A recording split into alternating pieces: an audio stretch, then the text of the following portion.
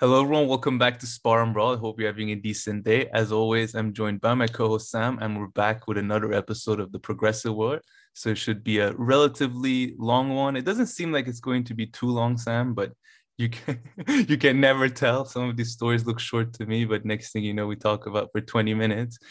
But anyway, as per usual, timestamps down below so you can skip to any segment that seems intriguing to you. And please like and subscribe, of course, if you haven't. Okay, so here's a quick rundown. So we're first going to start with this brilliant video that Brianna put up just last night, pretty much on Thursday, called "Should the Left Primary Joe Biden?" as Chris Hedges and Shama Sawant. Really great video, if you ask me. Then that's going to include a few small mini stories in there as well. AOC apparently promising Amazon workers that's going to come out and support them during a strike and then just bails on them. Then we have two little stories on Jordan Peterson. Well, Kyle Kalinske, Kyle Crystal and friends were supposed to have him, but he bailed on them kind of last minute. And then so we're going to use that opportunity to also touch on a few other things, well, especially Sam, concerning Jordan Peterson. Then there's clarifications. Then there's this new movie coming out, Eternals, and Sam wants to do a little recap of it and also link it to. It's not. Or is it out already? Yeah, the Blu-ray, I think, or the digital media just came out. But yeah, it's been out for a while. I just recently caught up with it. Okay, well, I haven't seen it, but Sam is gonna tell me about it here.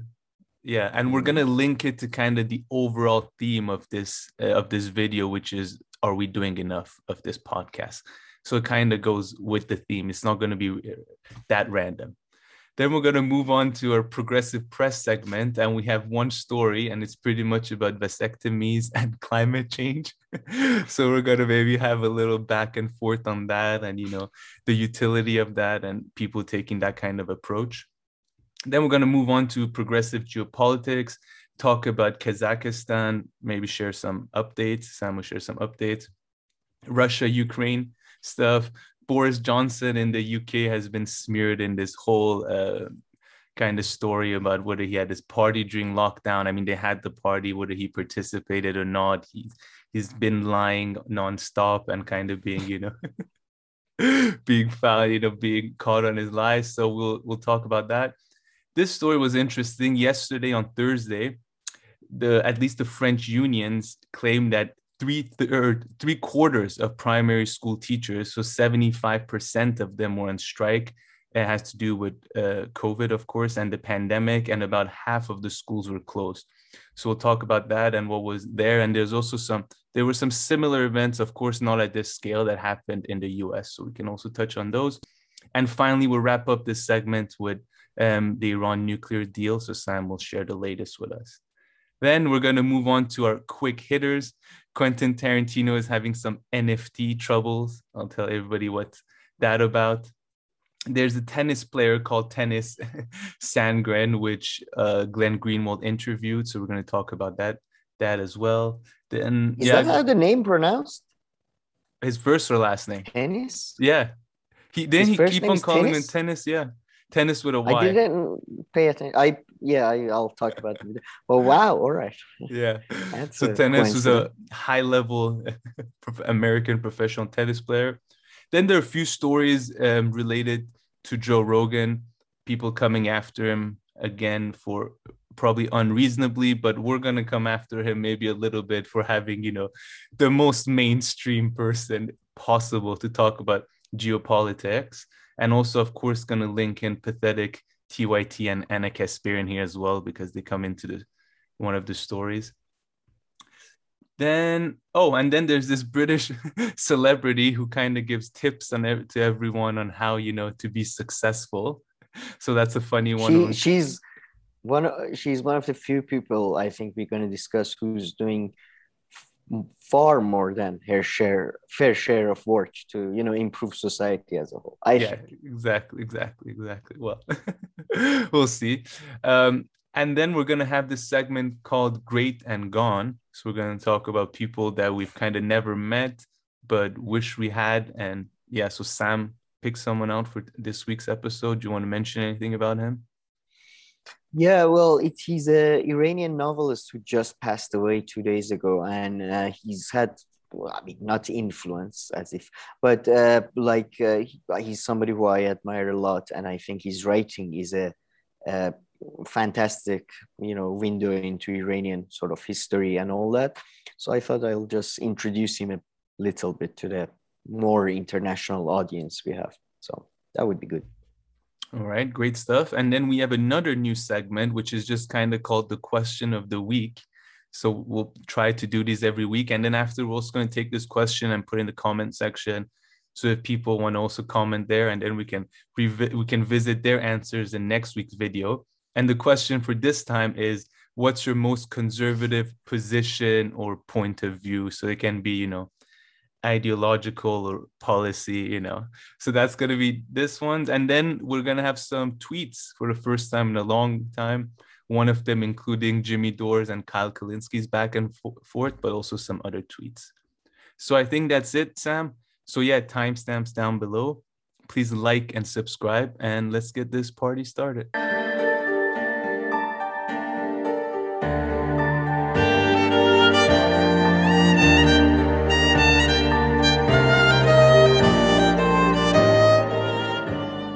All right, Sam. So as we started doing with our first episode of this year last week, we're just going to do a little bit of chit-chatting. And since the timestamps are down below, people can just skip to whatever segment that they want to. But yeah, how was your week? Anything interesting happened since last week? It was okay. I watched a couple of movies. One good one, Candyman. Have you heard about that? It's a horror one. Okay, are you into horror? No. If anything, I close my eyes when it's the scary parts, so it doesn't count. Really? But, yeah. Wow. All right. Well, it was a really good one. It was not as good as I expected it because it was the guy who made Get Out producing, not directing. Mm-hmm. But it was good. It wasn't cheap scares, so that was nice. And I watched Eternals, which I'm going to tell you about about. And that was wow. That was one wow. One piece of crap. Awful. Yeah. Yeah. I mean, it had some redeeming stuff, which was really odd. And by the way, the review will be a spoiler filled. But it was just so lifeless. I don't think I've ever seen a movie. Yeah, I have. There's a lot of bad movies, but it was pretty lifeless. Interesting. Yeah, what about you? Did you get up to anything? So I'm back now. I'm back home. So I'm back to using my bike and drinking tap water. So I'm back to contributing to the planet and being a good citizen. But yeah, I've been busy a bit with schoolwork this week. So universities in Switzerland, typically you do your exams or your papers and stuff after the Christmas holiday. So just this week, I was a bit busy with that. So I didn't really watch anything in particular. I wanted to watch a football game, but I didn't get to watch it. I watched some Sopranos episodes as per usual while I was eating, but besides that, nothing too major, I think, for this week. And yeah, I must say, yeah, I did there was I always find it like you don't mind rewatching stuff when eating. I try to save original stuff for when I'm eating. You know what I mean? No. Even rewatching it's a special. Better. I even watch Seinfeld. Clips. Yeah, Seinfeld. It's Always Sunny. Clips, I can't. I need 10 minutes. Yeah. No, sometimes I watch I clips eat fast. when I'm too desperate. I mean, so when it comes to news and politics or social science stuff, I can't stand watching or listening to the same stuff or the same ideas over and over again. I always want something new. But when it comes to TV shows, I'm the absolute opposite. So just watching the same shows, Sopranos, or before, I don't know, It's Always Sunny in Philadelphia or Seinfeld or Curb Your Enthusiasm, that kind of stuff over and over. And sometimes if I get too desperate, for rewatch. Yeah. But there is the thing though. There is something about short really intelligent comedies that makes them rewatchable, but I can't do it with like, I don't know. I feel like if I do it with something else, I'm like losing my time. It's a waste of time. You know what I mean? But I'm eating. When I'm eating, I feel like my mental capacity drops by like 200%. So, for instance, I one see. of the worst stuff that I watch when I'm eating is How I Met Your Mother. And I can't Oh watch yeah, I a remember that. second of it when my meal is done. But while I'm eating, it's like right away I'm disgusted. It's as if you had like sex with someone. Like, Yeah, what have I like you done? almost date rape somebody. Jesus. I'm like, why? Why did I? Uh, But yeah, then I know. It I'll do was it. How I Met Your Mother is weird because it just came out during the time that the transition was happening from like, yeah, it's cool to joke about, rape and Oh, all that I to mean, suddenly it became like, guys, you need to shut the fuck up. Like, it's just suddenly the culture just shifted. yeah, no, that's interesting that you say that because sometimes I've thought of that as a counterexample of, how in the cancel culture, whatever time that you want to talk about, like you can objectify women and say like the craziest thing about them on TV. But I guess How I Met Your Mother did end like 10 years ago. So I guess it's Yeah. kind of different era, so it's not really fair. But yeah, I mean, in that show, it's nonstop, Oh, that kind of stuff. I mean, the main yeah. character, he's centered around that, like one of the main No, characters. I mean, the problem with How I Met Your Mother, the main character, what's his name? What Oh, was his not name? Ted. I meant Barney anyway. I mean, Ted. Ted is a Oh, pathetic Barney. loser. Yeah. Put that guy Yeah, aside. yeah. Ted is not a pathetic loser. Ted is like has the best life ever, in which every other week he's got introduced to one of the like hottest women lives in that city, and he's like, oh, but I don't love her. Like But there you go. He's a it's pathetic loser, she. though. No, he's got the best life, but he thinks he's a pathetic loser, which makes him just the most annoying person. He's like, oh man. And his No. job is an architect, which is basically like you're an art student that people think you actually like know stuff. So, it's, There we go. Now you by the way, pissed no, off the one architect watching our show.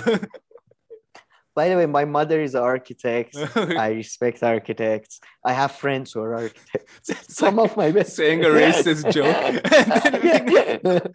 Some of My my friend best is friends are black. architects. Now you're just lying. No, well, my mom counts as a friend. But no, it was, yeah, I really hated Ted. I just, he was the most pathetic. Yeah, I mean, yeah, as you say, he was a loser, but in a very strange loser. Like his life wasn't bad. He was just internally a In his loser. head, yeah. Pathetic. Yeah, in The pathetic mindset. person. The mindset. Yeah. By the way, talking of How I Met Your Mother, Bob Saget, I told you, you don't know him, but he was Oh, the voice of Ted. Yeah, yeah, yeah. No, passed away, the sadly. dad. Sorry, of Yeah, Ted as yeah. an older. Well, I had a tweet for you actually there. So no, All right. but the Oh, tweet might I still don't. be Yeah. funny about him. No, I knew who he was. I just forgot who he was exactly, and I never watched Full House. Yeah, I never watched Full House. I knew some of his stand-up, and I knew him because of Norm Macdonald, because I was such a huge fan of Norm Macdonald. And Bob Saget directed a film with Norm Oh, Macdonald, Dirty Works. It's pretty good. So just yeah, and his roast, Norm Macdonald does. I think it was Bob Saget roast, and he's just amazing. oh He yeah, does no. this anti-comedy. It's just amazing. But you know what else he was in? He was in Entourage. Do you remember him? So maybe No, towards season 9 or so, he happens to I. be like Oh, Vincent and golf. stuff He played neighbor. golf. No, he happens to be Vince's neighbor, and he's All right. really into chicks, like young chicks, and having sex. And Oh yeah, they make E's fun of trying to him. sign him, like E's trying to sign him to his like agency, and his demand is to kind of like have sex on the table of one of like the coworkers. Like he has that kind of personality, he's like this middle-aged single, yeah, sex Sex guy freak. who's into just like sex and just says whatever the hell he wants because He did had a. I think his stand-up was considered like shocking because he used to do Full House. It was like family friendly, and Mm. then his stand-up was quite, his language was quite, I mean, offensive. that makes sense. I mean, I'm guessing his character since he was playing himself on Entourage, was loosely Like based on, I guess, semi, how he yeah. is. I hear he was a very good man, so I don't think he Yeah. was ever, like from what I understand. I don't really, again, I don't want to. Nowadays, you can't really even be nice to someone. Like it's like dangerous. I don't know, man. Maybe he did something. Yeah, but yeah, that was sad. And talking about cancel culture is a good way to segue, I think, to David Cross being on Useful Idiots, who was. We found out this week that we are still finding out new things about each other, which is a sign of a true love.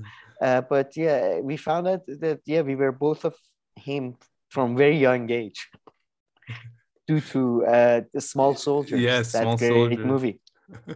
I used to love that one. Watch it over and over and over again. And I may have watched it like 400 times. Oh yeah, the VHS got really it was so good. It was so good. No, definitely. He's in it in the beginning, I think, and then in the end he comes back to, and he comes and like, he was like the creator of like the microchips or whatever that they put in the toys, I think. Him and his buddy, and they come to like warn them at the house and stuff, and then it was so that's a great movie.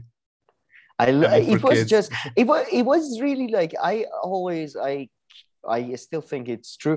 I think it was the better version of Toy Story. It was like the cooler action version of because Toy Story has really problematic ending in my view, where they scare a child who had no idea that his toys are conscious being. They scare that child into probably like a life of just trauma, basically.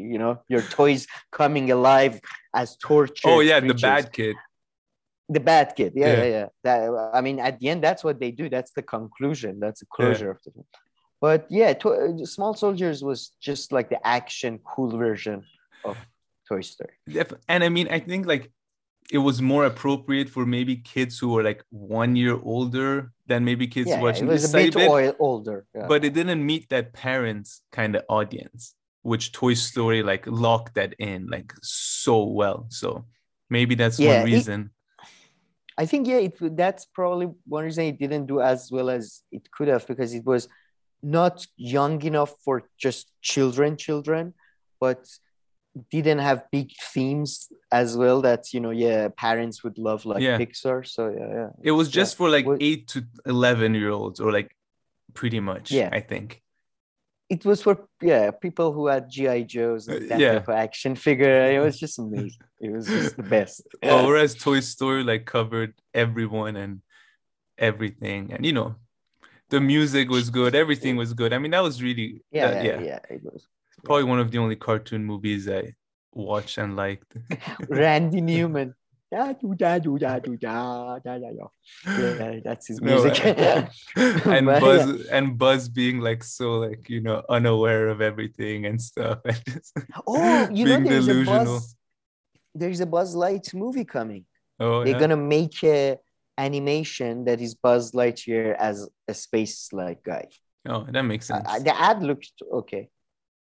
I mean, they've already made like a lot of cartoons and all this kind of stuff just based on him. Oh, really? But I remember seeing them when I was younger, all kinds of stuff. Nice. But more like, TV cartoons, not movies. Well, David Cross is a legend in my view. Yeah. He was on. I don't know if you ever watched Mr. Show or he did this great. It was great, but I never got the jokes, to be honest, because I was too young. But Bob Odenkirk and him did this show. The guy from Breaking Bad, Better Call Saul. Okay. He used to have this sketch comedy, which was actually super smart. I think that's why he's stand-ups like now I can get it. Like he's super smart and very lefty, very intelligent guy. I really like him. And I thought his take on cancel culture was the best take. Can you refresh my memory a little bit? Well, he basically said that, I agree that it's not a good thing, but I'm not going to make it my biggest cause ever, because they talk about one of the Mr. Show's episodes, because they make fun of blackface and all that. Oh, yeah. And it got taken down the whole episode. Yeah, and he said, yeah, I think it's wrong, and obviously the intention of the joke is clear, and anybody can tell, and all that. So I'm not gonna. It's not good, but I'm not gonna make a cause out of it. And the people who say that basically they should say stuff. They're being cowards. They should. They shouldn't. Like again, Bill Burr, David Cross, a lot of Dave Chappelle. They get to say a lot of things, and I think they say it without offending people in a, in a like in a xenophobic manner, let's say. So, and he also said that I think he mentioned that some people, it seems they just want to say some really, they want to actually make xenophobic jokes, racist jokes, or go out of their way and like and they're just upset because of that. So he had the most balanced view of anybody. I think he was just definitely it's awful, but what can you do? And he was very like thoughtful and like just like thinking before he spoke and everything, so it's good. Oh, and he was also in Arrested Development. I completely forgot of about course that. Funke. Dr. Funke. He was, oh my god, he was probably him or the father guy, one of them was the best in my. It was just when he became part of the Blue Man Group, that was just it's so good. But yeah, that was the first good interview with Aaron Mate in it. Yeah, so he got a really good guest, I think. But now, like Aaron Mate keeps on mentioning how he's like a temporary fill-in, a temporary one. So they keep on singing more and more. So I feel like Matt Taibbi is not going to be gone for too long. I'm not sure. I thought it was going to be like a 1 to 2 year thing, but they keep on saying it. So maybe it's just a few months. I don't know. 1 to 2 year? No, but I thought he was going to write the 3 months, you think? Yeah. 3 to 6, maybe he does a book tour or something. I don't know. But I assumed when they said it's going to be short term, it's going to be 6 months or less. Oh no, just because I didn't know what process he was of writing the book, so I thought maybe if he's going to start from the beginning. I have no idea. Yeah, that's going to take a while. We don't have that insider info, unfortunately. Yeah, I don't think he has the same, let's say, work discipline as we do, which is like, okay, I got 100 words down this month, and yeah.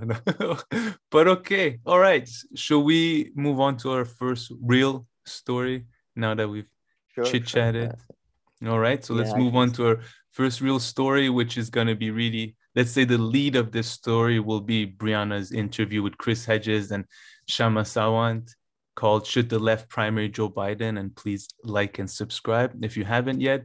But yeah, Sam, I mean, I would say that one of the main points that I took away from this interview, of course, it was all about third parties and, how going for third parties will be more successful than whatever attempt it is to change the Democratic Party from inside. Bernie Sanders was probably the best example that this could ever happen. And even him, we saw what happened. So I took two things that I thought Shama Sawant and Chris Hedges seemed to agree with everything she was saying. So two main takeaways that I liked. One was like, let's kind of think more long term. So sure, we can be active during this upcoming election, but of course, we're not even going to win like one seat with like a new party or like socialist or anything, let alone become president of the United States. So that was the main thing, just to kind of think a bit more long term. And I like that. And they also coupled it with, of course, all of this like third party efforts need to be supported by protests and strikes and things like that. So I don't know, what did you think was kind of the main overall argument of this video? First, let me just say that I think it was the best interview ever on Bad Faith. Brianna Greyjoy did a fantastic job because she didn't give up. I think this video was perfect for our time specifically, because it was the most important question, at least in the US, that is, what is the exact plan of action of the people on the left who keep saying we have to organize. Do they mean organize at a local level? Do they mean organize at the national level? What do they mean by organize? Do they mean setting up an organization? Do they mean a striking? Do they mean protesting? So I think it was just, I loved it because it was so concrete, at least the questions. It was like it was your ideal interview, in that the interviewer followed up and the discussion moved forward, instead of just, usually either attacking like the British style or the American style, which is just like a nice conversation over tea and cake. So I thought it was a fantastic interview. I would agree with I think the main debate was what is the best strategy, third party or taking over from within the Democratic Party. In which case, I think Chris Hedges and the lady whose name is, I keep forgetting, Shama Sawant, they argued third parties better. And I think they argued that you have to have a very long-term perspective, and you have to both be politically active, so you have a political organization, and be locally active, as in involved in local community and in strikes and protests. So I think that was the gist of their argument. And I think Brianna was somewhat, in her questioning at least, was putting forward this argument that there doesn't seem to be a plan of action for a national stage, or a plan of, I guess she was very frustrated with their position that we are very much still in the earliest stages of local organizing, which, by the way, was interesting in relation to the other video she did this week with the other professor who talked about, can PMC's professional managerial class, they become sort of radicalized or not? It seemed to me that Chris Hedges and Shema, am I saying that? Because I have her name here, is Shama Sawant. Shama Sawant. I think they were their tactics they were suggesting was a bit different from trying to radicalize the professional managerial class. I think they were far more focused on labor at a very, very, very local level. I mean, the lady was, she had been elected a number of times into a city council in Seattle. Oh, so, Shama Sawant, or the other person. Shama Sawant. The lady. Yeah, she's right now also. She just beat a recall effort. So yeah, she's currently a council member in Seattle. The professor who Brianna Joy Gray had as a guest another time, had it was different. I think tactically these two approaches, for sure. They can go together, but they can also be opposites sometimes. No, I know who you're talking about. Yeah. So I thought it was it was a fantastic interview. And then I have some specific things I want to say. Oh, just to add, I just wanted to. There is a center. I think that sort of. That summarizes Chris Hedges' sort of view, that he said politics is a constant vocation. And I'd like to come back to that later. So he said It's a constant vocation. Yeah, okay. So maybe I'll just say a few things that had to do exactly with what she was saying, and then you can move on. So one thing again about Shama Sawant herself, I mean, I really like that she was someone from the left. If you ask me, she spoke intelligently, but she was also easy to understand. So I can see, even though if Seattle might not be the hardest place perhaps to get a socialist elected, I can see how she won. Because sometimes we watch these videos on YouTube and we come and talk about them, about people, who are from the left, and, they claim that they want to make a positive change and all that. And I don't understand what they're talking about. So I'm I'm sure I'm not the only one who doesn't understand what they're talking about, using complicated words, using words that were used, by the left back in the day, connecting this and that to it. So she was very simple, intelligent, and easy to understand.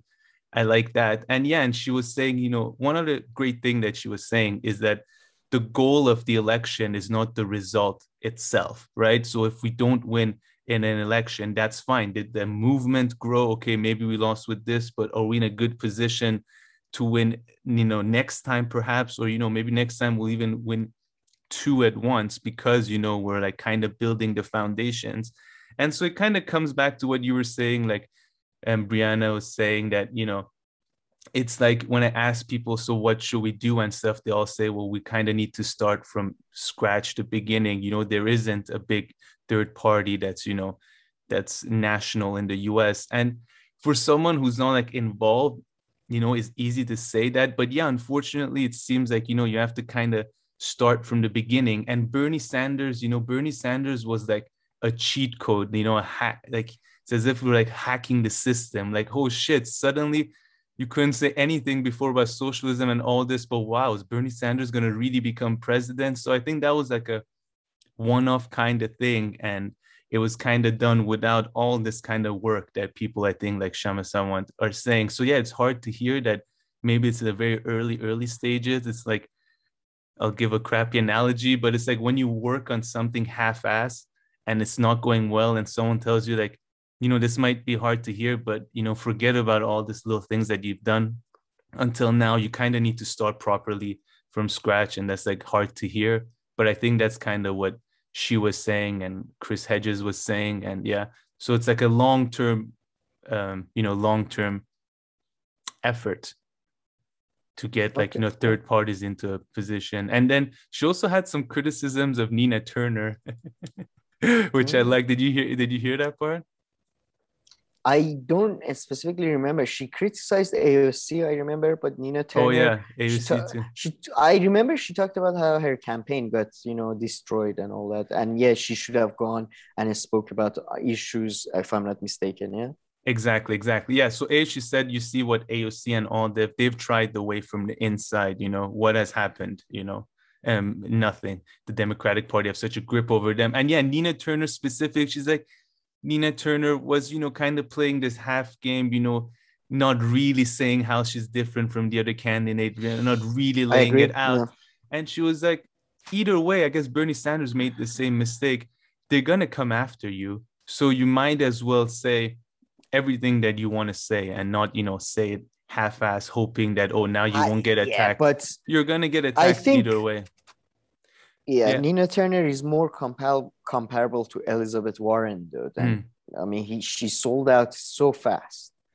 Like, she's so fast. I mean, so fast. Elizabeth Warren suddenly for sure her did. language changed. Oh, Elizabeth Warren. But Nina Turner, I don't know so much. I don't know that much to be able to as confidently say. Just her language. I mean, I don't know about selling out. Okay, I use that word very loosely. But her language during campaign changed so fast. And then Elizabeth Warren was a Republican first. So, I mean, it was just there. Yeah. I mean, but Elizabeth Warren and like Bloomberg, they were just two of the biggest, perhaps, jokes of, Elizabeth of the Warren, past election. Who, a former, you know, she's a Native American, you know that? But anyways, let's move on to some more stuff from this video. I wanted to make a couple of points. And first of all, I agree with everything pretty much. Well, not everything, but I would say that, you know, because it was just such a great video, I want to focus on the disagreements. So, you know, we sort of, I don't know, what do they say? We open up the problem and sort of, you know, make a diagnosis, like, you know, try to move on the discussion. So it's all with all due respect. So I hope people don't get too angry at me. But I wanted to say, while I do completely agree, I loved how they explained how you can get blocked from within the party, how they change the rules, how they blah, blah, blah. And third party, since Ross Perot, it's very unlikely somebody can get to a national stage and all that. But I do disagree. Like the lady, I can't remember the name. Shama Sawant. Sorry, I have memory problems. So I wrote this down. So in response to like, what should we do? And, you know, because this question kept being repeated and all that. So one answer I thought was somewhat concrete. She said, if you have a very, very strong political organization that is rooted in the working class, that is serious about political analysis and understands both the long-term strategy of what it takes to win victories and not sell out and not sell and tactics for a lot of campaigns that it's a lot of campaign and it takes a lot of organization. So that was her position, because she was talking it like I was writing it down. It doesn't make too much sense now. And as I mentioned, Chris Hedges says that politics is a constant vocation, and they keep talking about we have to have a bottom-up approach. They specifically, I believe this is a specific quote, that they say a party by the working class, for the working class, through the working class, I believe, like as in developed through the work. So, so that's their tactic. So we agree on the goals, right? I agree on the goals, pretty much, but I completely disagree here. I'm sorry, but, my view of history, generally speaking, is that, as Lenin, by the way, would say, it moved in wave. I think it was Lenin. It moves in waves, right? So I don't believe in this gradualism that if we work now in a very local level, that, I think a lot of stuff that is attributed to protest and all that, you can't really establish causality. You can establish correlation, but I think, for example, they mentioned the movements in, they give a couple of specific examples, 1960s movements, for example, the civil rights movement. I tend to agree with, I don't want to be a reductionist, but I believe Mr. Horn, Gerard Horn, believes that, Professor Horn believes that, historically speaking, international factors may have played a more important role, or a crucial role, in civil rights being passed in the US, the international fight between the US and Soviet Union. Chris Hedges mentions the Iranian Revolution.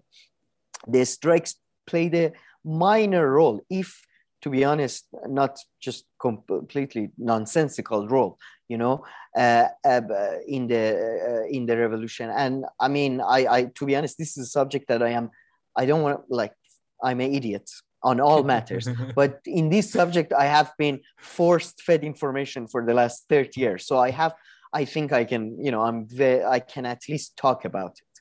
So again, so I completely disagree there. Not that I don't think strikes or protests or any of that wouldn't necessarily work. You need leadership first. And leadership may not come from working class. And by the way, everybody's working class. Like if you're a professional managerial class, you're not right now feeling fantastic.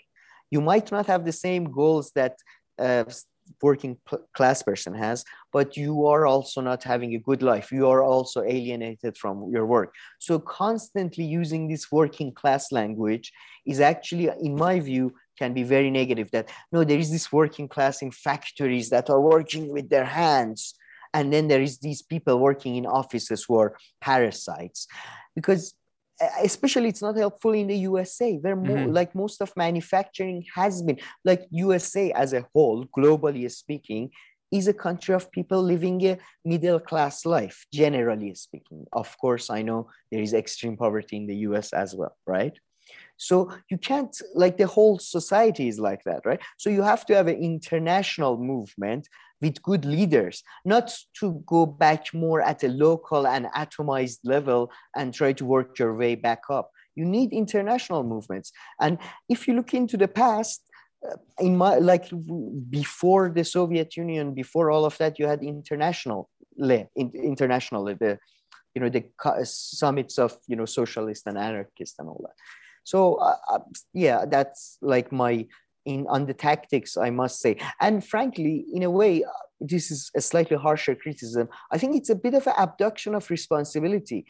It's a constant vocation, I agree. And you expect people who some of them have children before the age they're 25, some of them who suffer from physical or mental issues, physical being even, or if you have one sick family member in your life, and see how that affects you, see how suddenly you don't pay attention to everyday politics, how you get sort of involved in your own life. You expect the working classes, who are the most deprived and most marginalized and most targeted group in the society, you want them to spend their whole everyday life to do organizing and striking. And come on. So what are the elites for?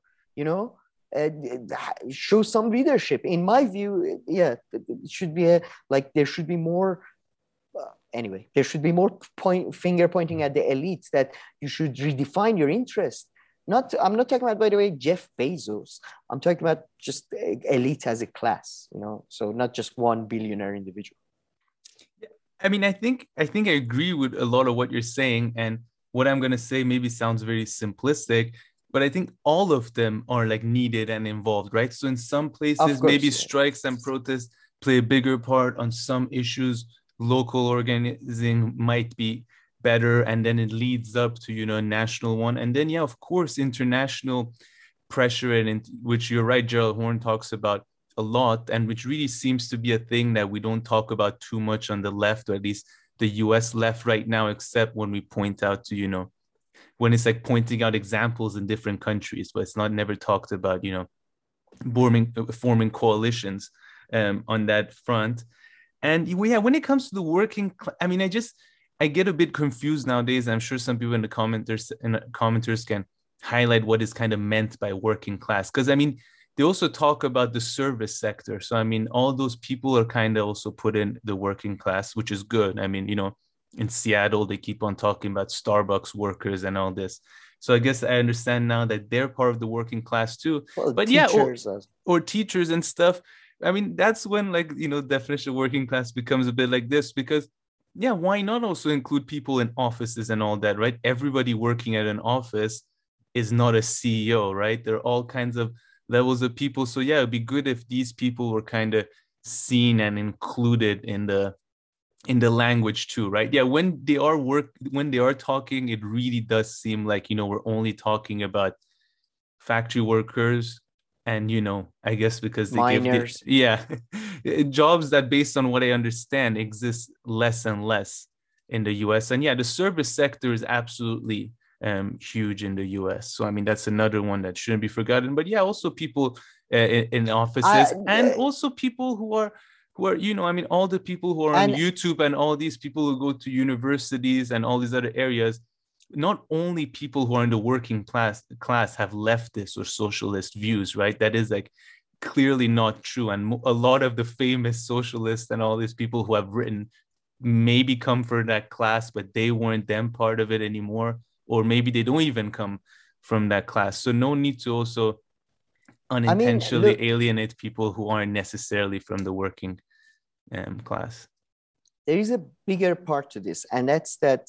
I mean, I'm going based on anecdotes right now, but I remember Tony Blair's deputy, John Prescott. He made a documentary for, I believe, Channel 4 in the UK, in which he was from a very poor background relatively. He didn't go to Oxford and Cambridge. His accent was very a street, all that.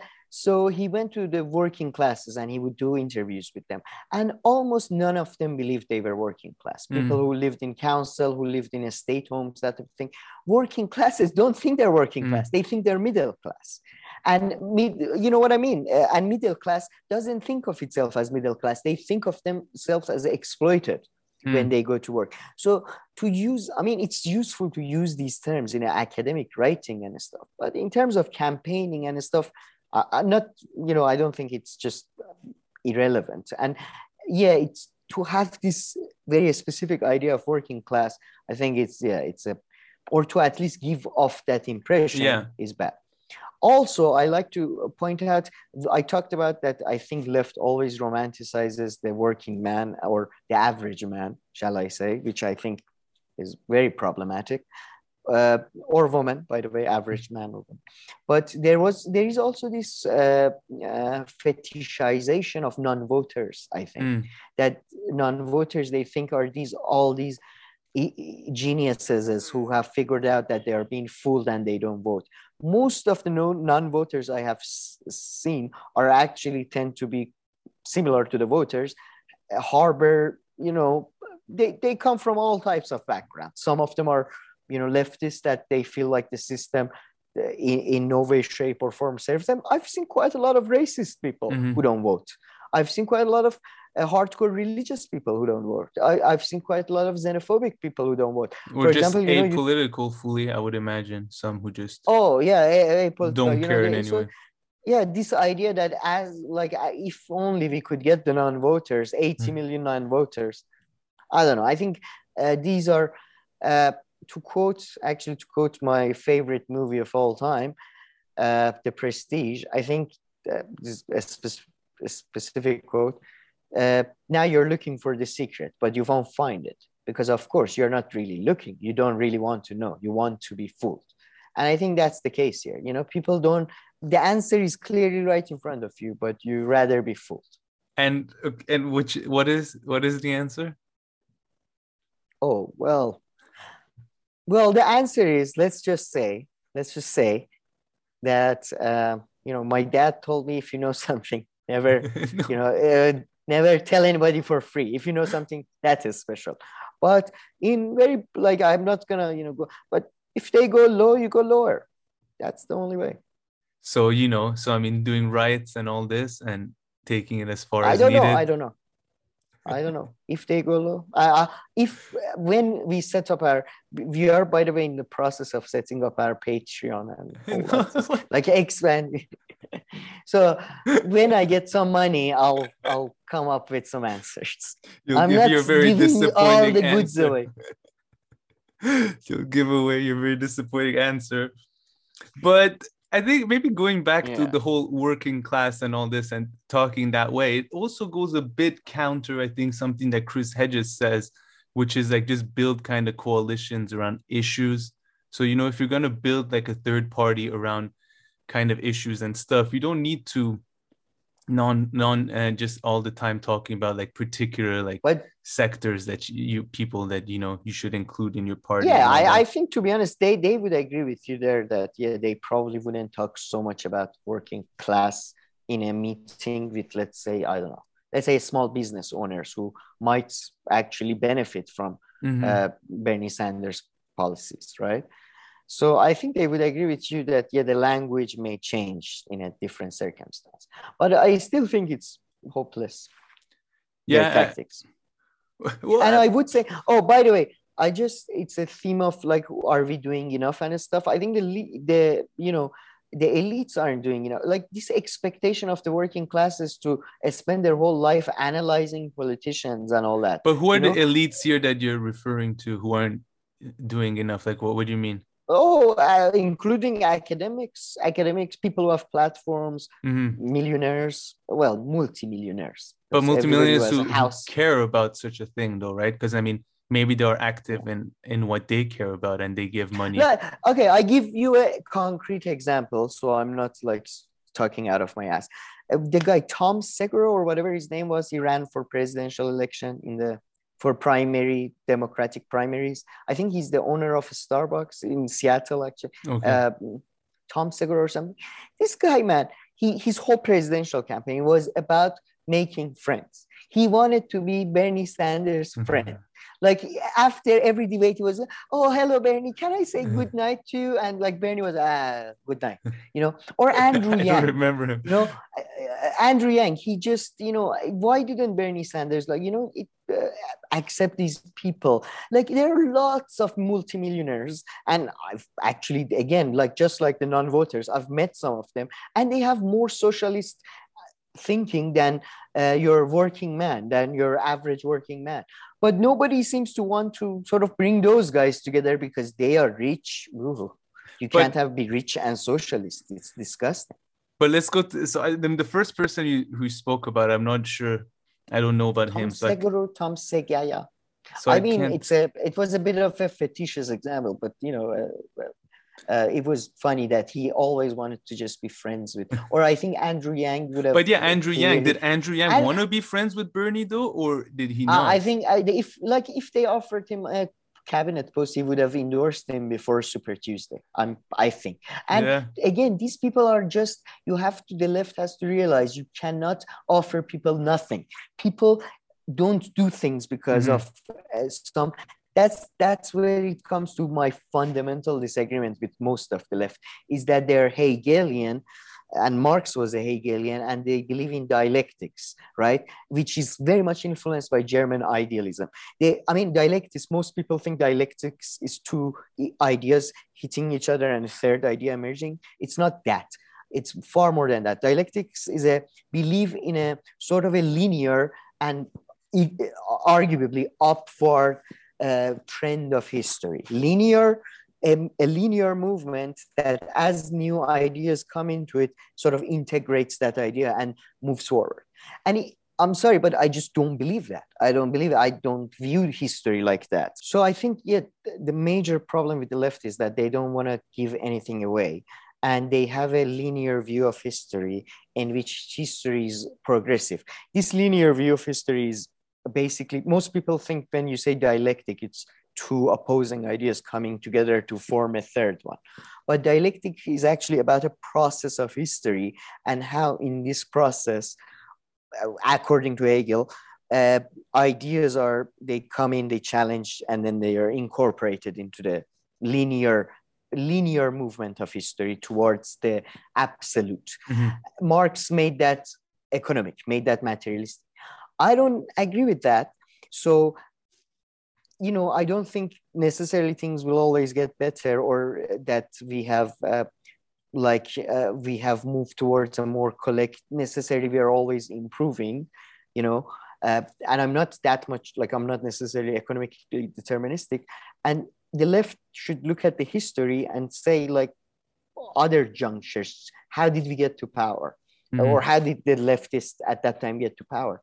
And, it's pretty clear. So, they should, you should give up power. You can't offer politicians low money, relatively low pay compared to the people they are regulating. So you expect these senators to go and deal with Jeff Bezos when you pay them $200,000 a year or something like that?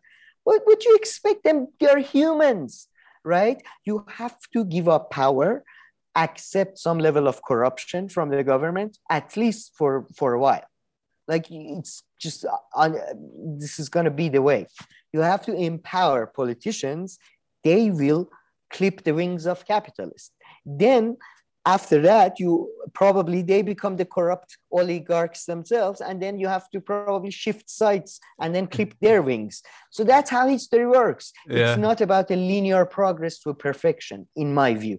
It's about shifting your position. And I think if anybody, again, German idealism, in my view, and Hegelism is a very, very, and I think Hegel was a complete fool, frankly. And by the way, people who say, oh, Sam, he says this guy was a fool, he was a philosopher and stuff. Schopenhauer regarded Hegel as a charlatan. Mm. And I pretty much subscribe to that position as well. And so I think, I'm completely in good position to call him that. And this German idealism view of linear history leads to this type of thinking, leads to this religious beliefs in the perfection and in one day, reaching, and in the idea of a collective consciousness of the working class, or whatever class you want, or humanity, whatever collective consciousness you want to talk about.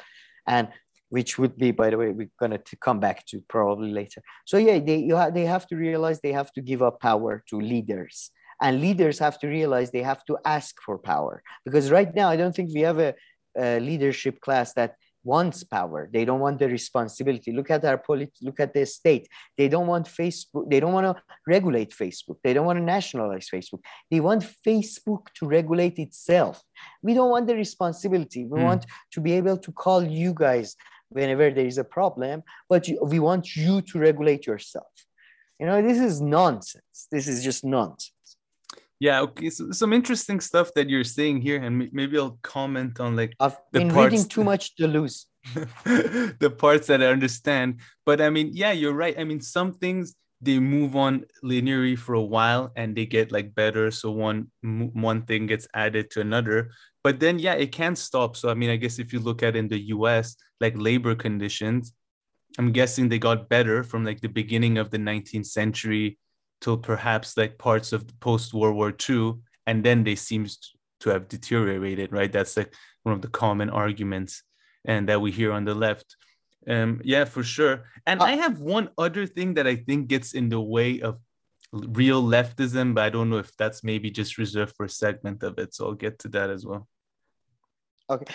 Oh, that was great because I just wanted to say what you mentioned. I think the progress that has been made in terms of like living, having a better quality of life is more to do with, if we want to call it, technological dialectic or medical dialectic rather than with working classes and these social forces interacting.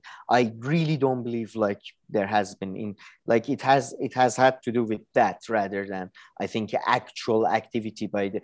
So that's my view. But actually, can I give one example there though that I've been hearing my whole life and I never looked into it, but this is one that, because I went to French school. And then, okay, yeah, and just after that though, I wanted to talk about I want to give a clear, concrete thing. So I'm not talking about. Okay, let me just say this thing. Look, working class. If you like Deleuze, in my view, is probably the best postmodernist philosopher, one of the best philosophers, best reading of Nietzsche, Hume, all of that, right? Deleuze talks about that, reality, like the physical reality and our ideas are always into interaction and blah, blah, blah, blah, blah, blah. A lot of technical jargon words. But what he's getting into, look, working class doesn't exist. It's not an actualized class. It's an imposition that we are putting on reality.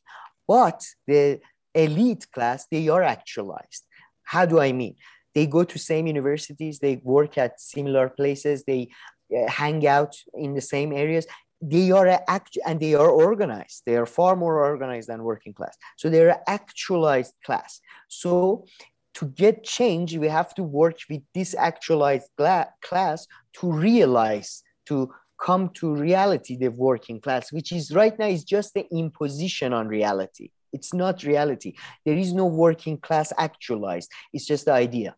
So sorry. Okay, very interesting. I mean, I would say that there is definitely a working class, and someone could point out to a neighborhood or to a city, and people from the same kind of social class live there, and they all typically go to the same workplace or to similar workplaces. So I think in that sense, you can't say that there's actualized class.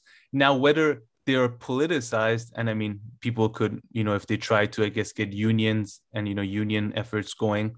So I guess you could say they're politicized in that way. Now, whether they are fully politicized in this socialist way or leftist way that we claim, besides things that meet their interests, which is completely fine.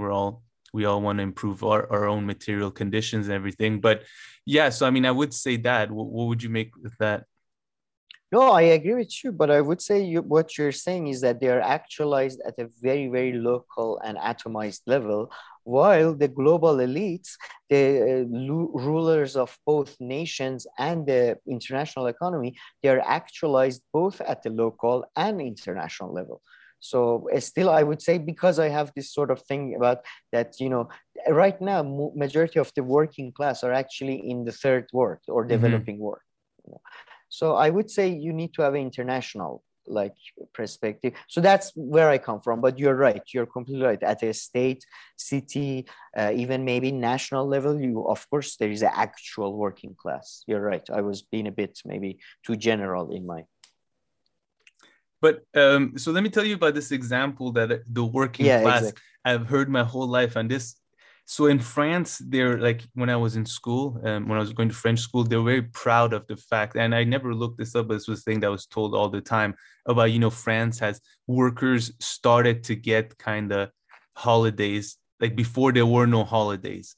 And then, it was some point in the 19th century, if I'm not mistaken, that workers got holidays, and they were the ones who made that happen through strikes and protests and all these kind of things. So this is one example that, and I'm sure there are other ones. I mean, you just said that the working class in other countries, in third world countries, there are big parts we've talked about in India, the strikes that the farmers did and all this. So, I mean, there are all these kind of examples, I think, but then again, is that a too much of, a simple version of the story, a simplified one? So in France, were there also other groups who helped and worked on this and made this achieved together? Was it only these people? Or yeah.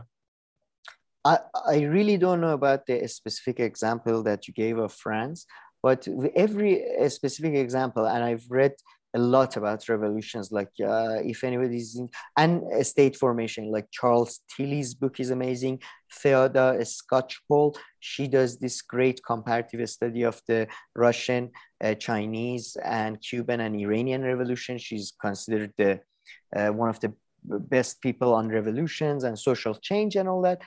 And in every case, what I came across was that the working class or the masses or the groups of the people, they were manipulated by the elites. I mean, They were always manipulated for the elites, or as Charles Tilly would say, the state would collapse. Or I think, it was a case of a state like Soviet Union. The collapse of Soviet Union wasn't people of Soviet Union going out and, rioting. And then this is a joke. That's a dream. The real collapse happened when Yeltsin and the president of Ukraine, and I believe president of Belarus, they met and they decided that they're not going to basically listen to Gorbachev anymore.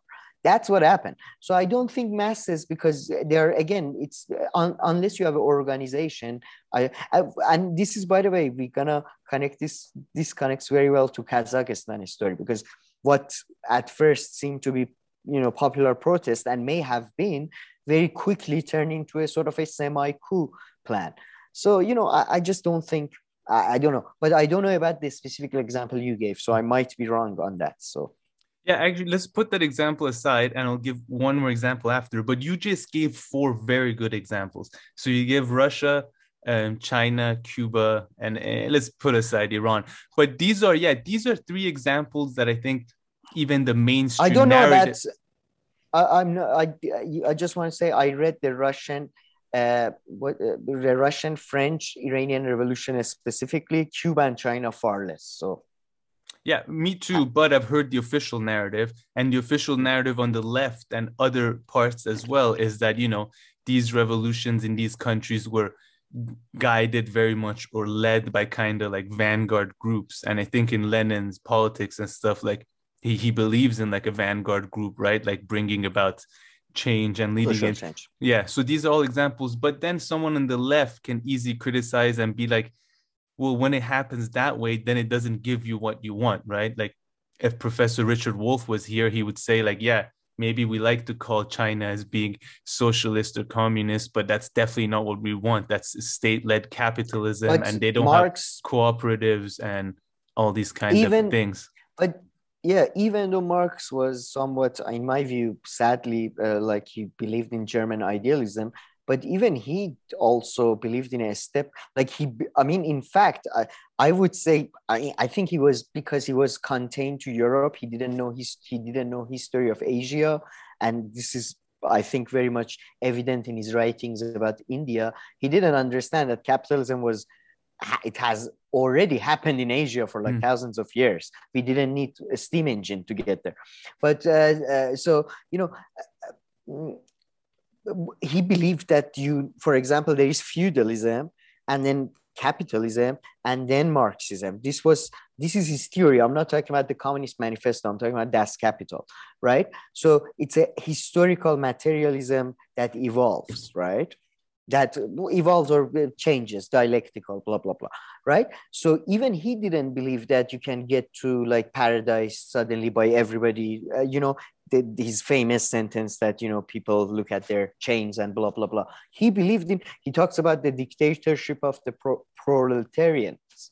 And I think, by the way, we are right now in that state.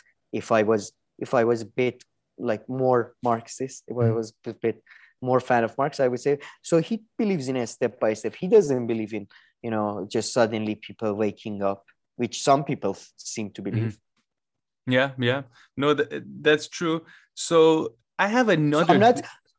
So I'm saying, by the way, I'm just saying that if we do what we have a vanguard party and stuff, they're going to do a lot of shitty things, but it will still be worth it. Like Soviet Union, with all their shitty things they did a lot of good. Their growth, economic growth was even higher than US. I mean, they went to a space before the US. I mean, that's the whole reason why America got really scared and went to the moon. Yeah.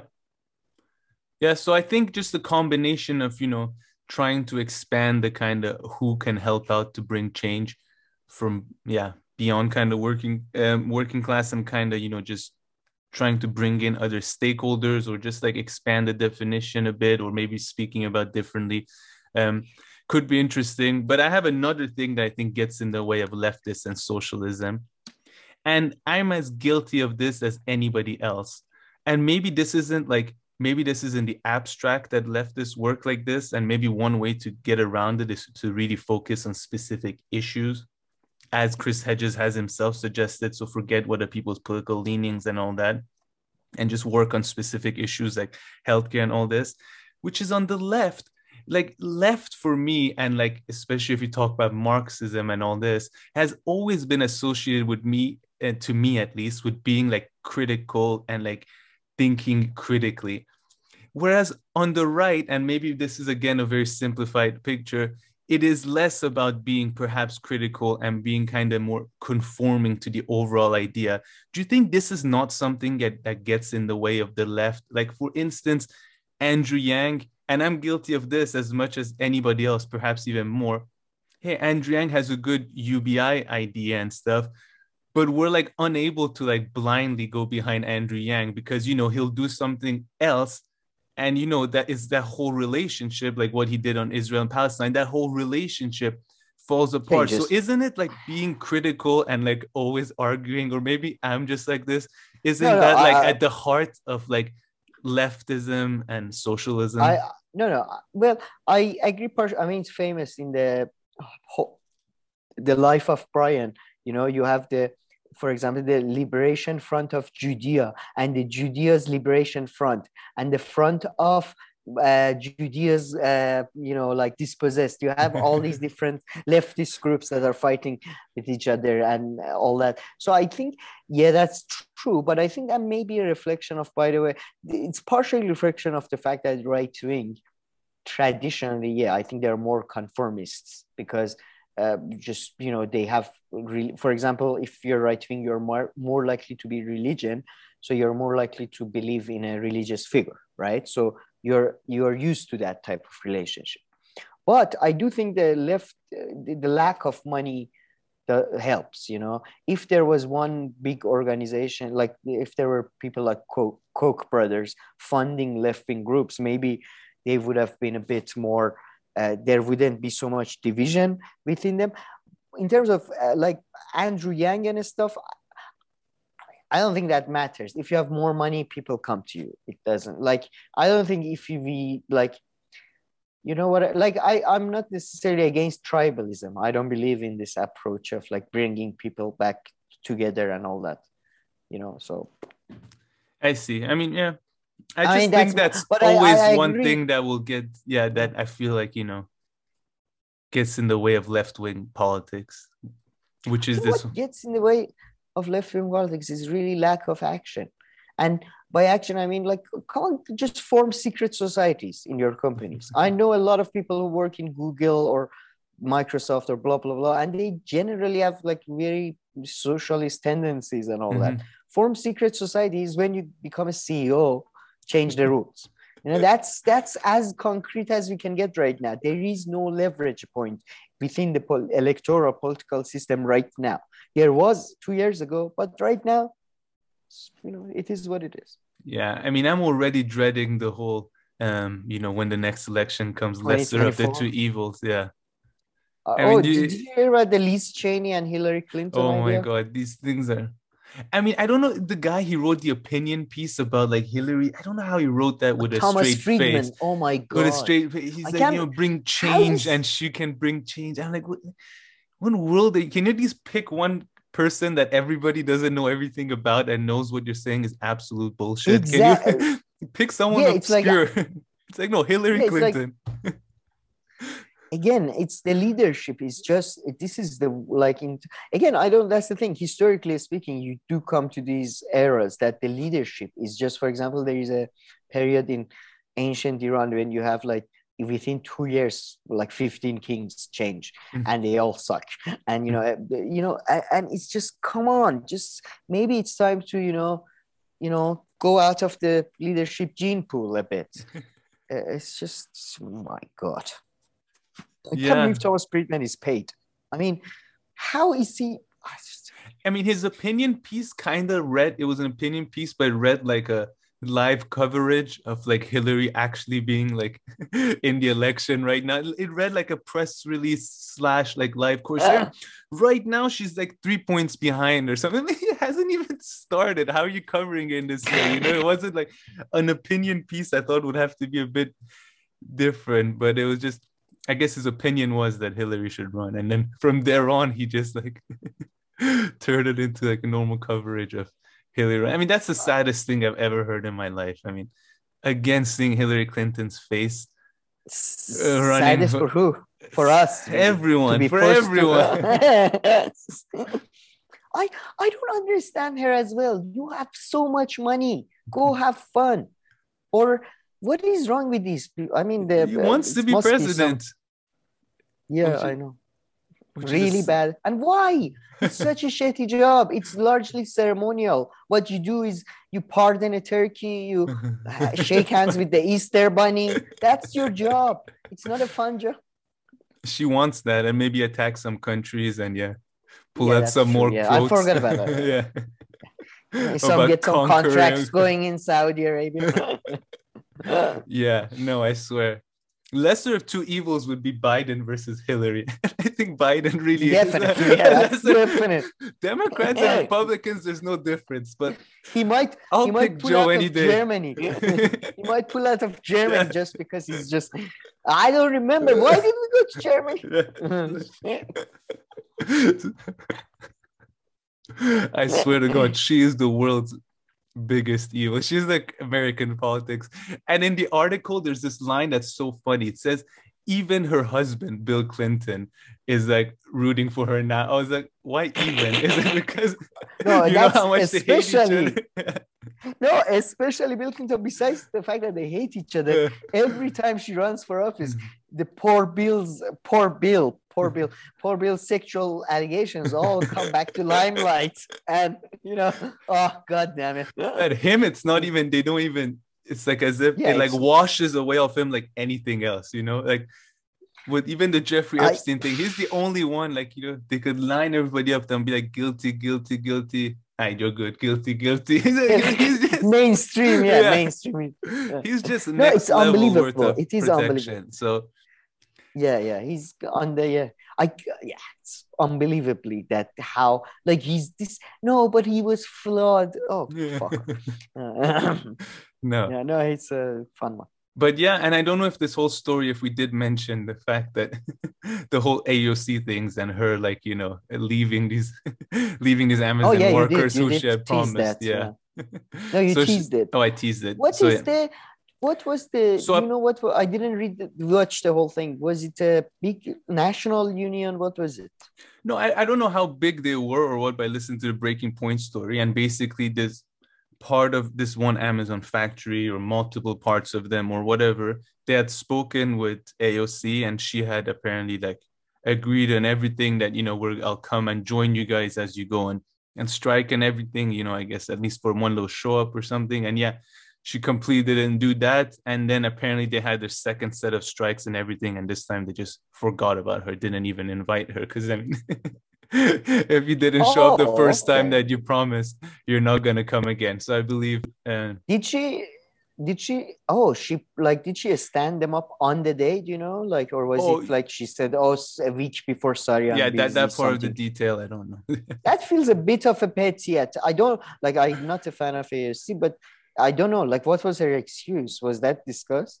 I think she could. I feel like that matters. I'm pretty sure she just didn't really give a response, and it was just fully just kind of ghosted. If she ghosted them, that's what I got from listening to the Breaking Point segment.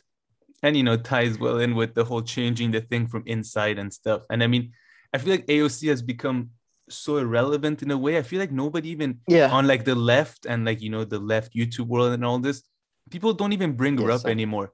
You remember 5 months ago, it was all about AOC abandoning us, AOC not doing this and that. Now it's just like... Well, she's abandoned. It's official. It's over, guys. Let's go. Yeah, I think the Build Back Better first becoming like 1/10 of what it was, then just not passing. Yeah. Everything just like that's I think why the discussion last night with Brianna was fantastic, because she was talking about, I think if there is a potential, even a small potential, like if anybody, like they should primary Biden. Like this is ridiculous. They're like a spitting in the face of the, But who should you know, primary Biden? I mean, sometimes I hear the word left, Bernie. and that just means Democrats. So, I Bernie. mean, Bernie should primary. There is no politician they on the national stage that is even close to Bernie in terms of like like international or domestic politics. Like Bernie, or again, like find somebody who's Ed Markey. He might be good. He might, because he's the type of politician who would be willing to change for power. You know that. I don't know. I don't know. But I mean, yeah, the Bernie Sanders one. Yeah, I mean, Bernie Sanders, he'll of course make the election, fun again. But I mean, the Democrats, I mean, not only is there nobody from the left that I hear who can like challenge Biden and primary in that way, except let's say Bernie Sanders. The Democrats also don't seem to have like Democrats, and never call them left. Like the Democrats, they also don't seem to have really anybody except to really challenge Joe Biden. So even if his approval ratings are going down, again, they just need to do the same trick and just again. Or yeah, I mean, to be honest, but that's even their if you problem. like, okay, let's say you can't get Bernie to run, do a third party and Jesse Ventura. There are so many people, and they all. That's what's annoying in the US. They constantly are talking to each other online. Just go set up a political party. But unless things change, it's too late now. Though I don't think you can in 2 years, like bringing a third party person to a position that he can maneuver all the Democrat and Republicans control over, like the debates and everything. I think. To me, it sounds like more like what someone was saying. It's much more long-term than that. Right now, if you put all your efforts into getting somebody ready instead of focusing on like building the movement and all this, if you just focus on getting someone ready for the elections in 2 to 3 years, all that's going to happen is that they're going to get 1% of the vote. And, it's going to be another Green Party kind of thing. And that's it. I disagree. I say that actually it's, to be honest, it's, actually, first of all, I would say the long-term thing, again, long-term because they can't prove causality, and it's extremely hard to prove or disapprove causality. People are always going on about long-term. I don't know. So I think that's that. But in terms of like, again, get somebody like Jesse Ventura, get somebody like, I don't know, Joe Rogan even, somebody like that, it's not that difficult, man. Get somebody who's a celebrity like Trump, and he will crush them, because like nobody cares about like political party and that type of thing, Yeah, so well, do you know why Ross Perot, by the way, in 90s did well? Because there was nationalized television debates. I mean, there was, and he managed to get the 10% to make it to that debate. So, not like during Nixon, Kennedy, where it was just two of them. So, as soon as you get the limelight, and there are so many people who seem to have the limelight, every week they're talking to each other online and offline and blah, blah, blah. So why don't you just set up a party? Set up a national party? No, let's go to the local level. At the village level, we're going to start. Okay. Yeah, I mean, I think, but they tried that with Bernie Sanders, and I mean, yeah, and he got close. He was close. He was as good. But I mean, once he was done, though, they were kind of at the same, back to square one in many ways. Like, sure, he introduced some ideas, some things, but Bernie really, I must say, the way he just, after COVID especially, the way he went along with them was surprisingly, it was disappointing. Although he's of a certain age, he's got past and all that. But yeah, you should, that's the thing though, you have to, again, as Kierkegaard would say, you have to take a leap of faith. You have to gamble on people. You have to gamble on your leaders. And they will eventually, probably long enough to become the villain. But that's all you have to do, Everybody lives long enough to become the villain, unless you become a martyr, of course. Yeah, it's just a very tough thing. And then, yeah, it's even tough thing to like talk about and stuff. Kind of ideas are all over the place. A lot of hypotheticals. A lot of, yeah. But I mean, you can also do both, like, yeah, getting someone some kind of Of course, you leftist should do celebrity both. ready. Of But course. then if the leftist celebrity is just built onto that camp, onto, the next election, and then after that, it's all over and you don't talk about it, or there's nothing to support it, then like every time you just... No, I know what you mean. Which is what happened with course, Bernie Sanders, right? And everybody agrees that. Again, I think we are all, and with Chris Hedges and the lady, we are all like 90% on the same page. I'm talking about the focus. Focus should be more on something. Of course, you should do, like you should, as in like in my view, all of them, and try to local, all politics is local, all politics is global, blah blah blah. But that's my exact point with the whole left, right? Like. And leftism, socialism, this 10%, we can discuss about this 10% disagree forever. Because I'm just trying to find new angles to discuss it and debate it more. I'm the worst. You're right.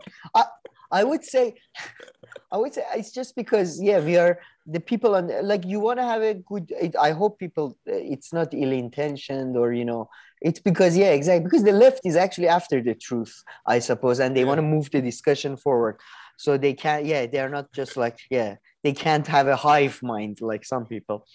So you're, I think we can forever talk. What is it? There was a good word for it. The pathology of a small differences or something. Sounds like something Chris Hedges would say. It's like there is a famous quote or something. Just find one point of disagreement. But so we talked about AOC, if I understood the story correctly, ghosting the Amazon workers. Let's move on, I think, to our next story. I think we've done about all this, about Kyle Kalinske and Crystal Ball getting ghosted by Jordan Peterson. Apparently, Jordan Peterson was supposed to go on secular, not secular talk, on Crystal, Kyle, Yogi, and friends, but then and friends and others, and but apparently he sort of bailed on them and said that I have a book tour or something, and I can't come, maybe later. So that was very sad, I think. Well, his assistant. His assistant. Oh, yeah. Told them like, sorry. And apparently, that he's going on a long, extensive book tour, and even rebooking him. We can talk about it now. Maybe in June or something, we can see about that. He's just going to be really busy for now. And and poor Crystal. I mean, maybe Kyle too, but I thought only Crystal. She read 2 of his books. And Kyle said he watched like a lot, like thousands of videos. Although Kyle loves to say how much he had more agreements when it comes to psychology as you might think, but when it comes to things on the left, which I don't know that much about his psychology stuff and all this. I mean, well, as somebody who read a lot of his writing, Maps of Meaning, and some of 12 Rules for Life, and some of the Beyond thingy. Man, and I read a lot of criticisms, a lot of in praise, whatever. It's just I'm not surprised they agree on a lot of psychology. But yes, well, I was surprised he bailed though. I thought that's like he would welcome such a challenge. And what was one topic that apparently was his idea to talk about, and they were like, yeah, sure, that sounds like a good idea. Transgender issues, I think. That's his name. Sexuality, sexual identity. No, it would have been some great content for us too. So he also screwed us over. That's so thanks a lot.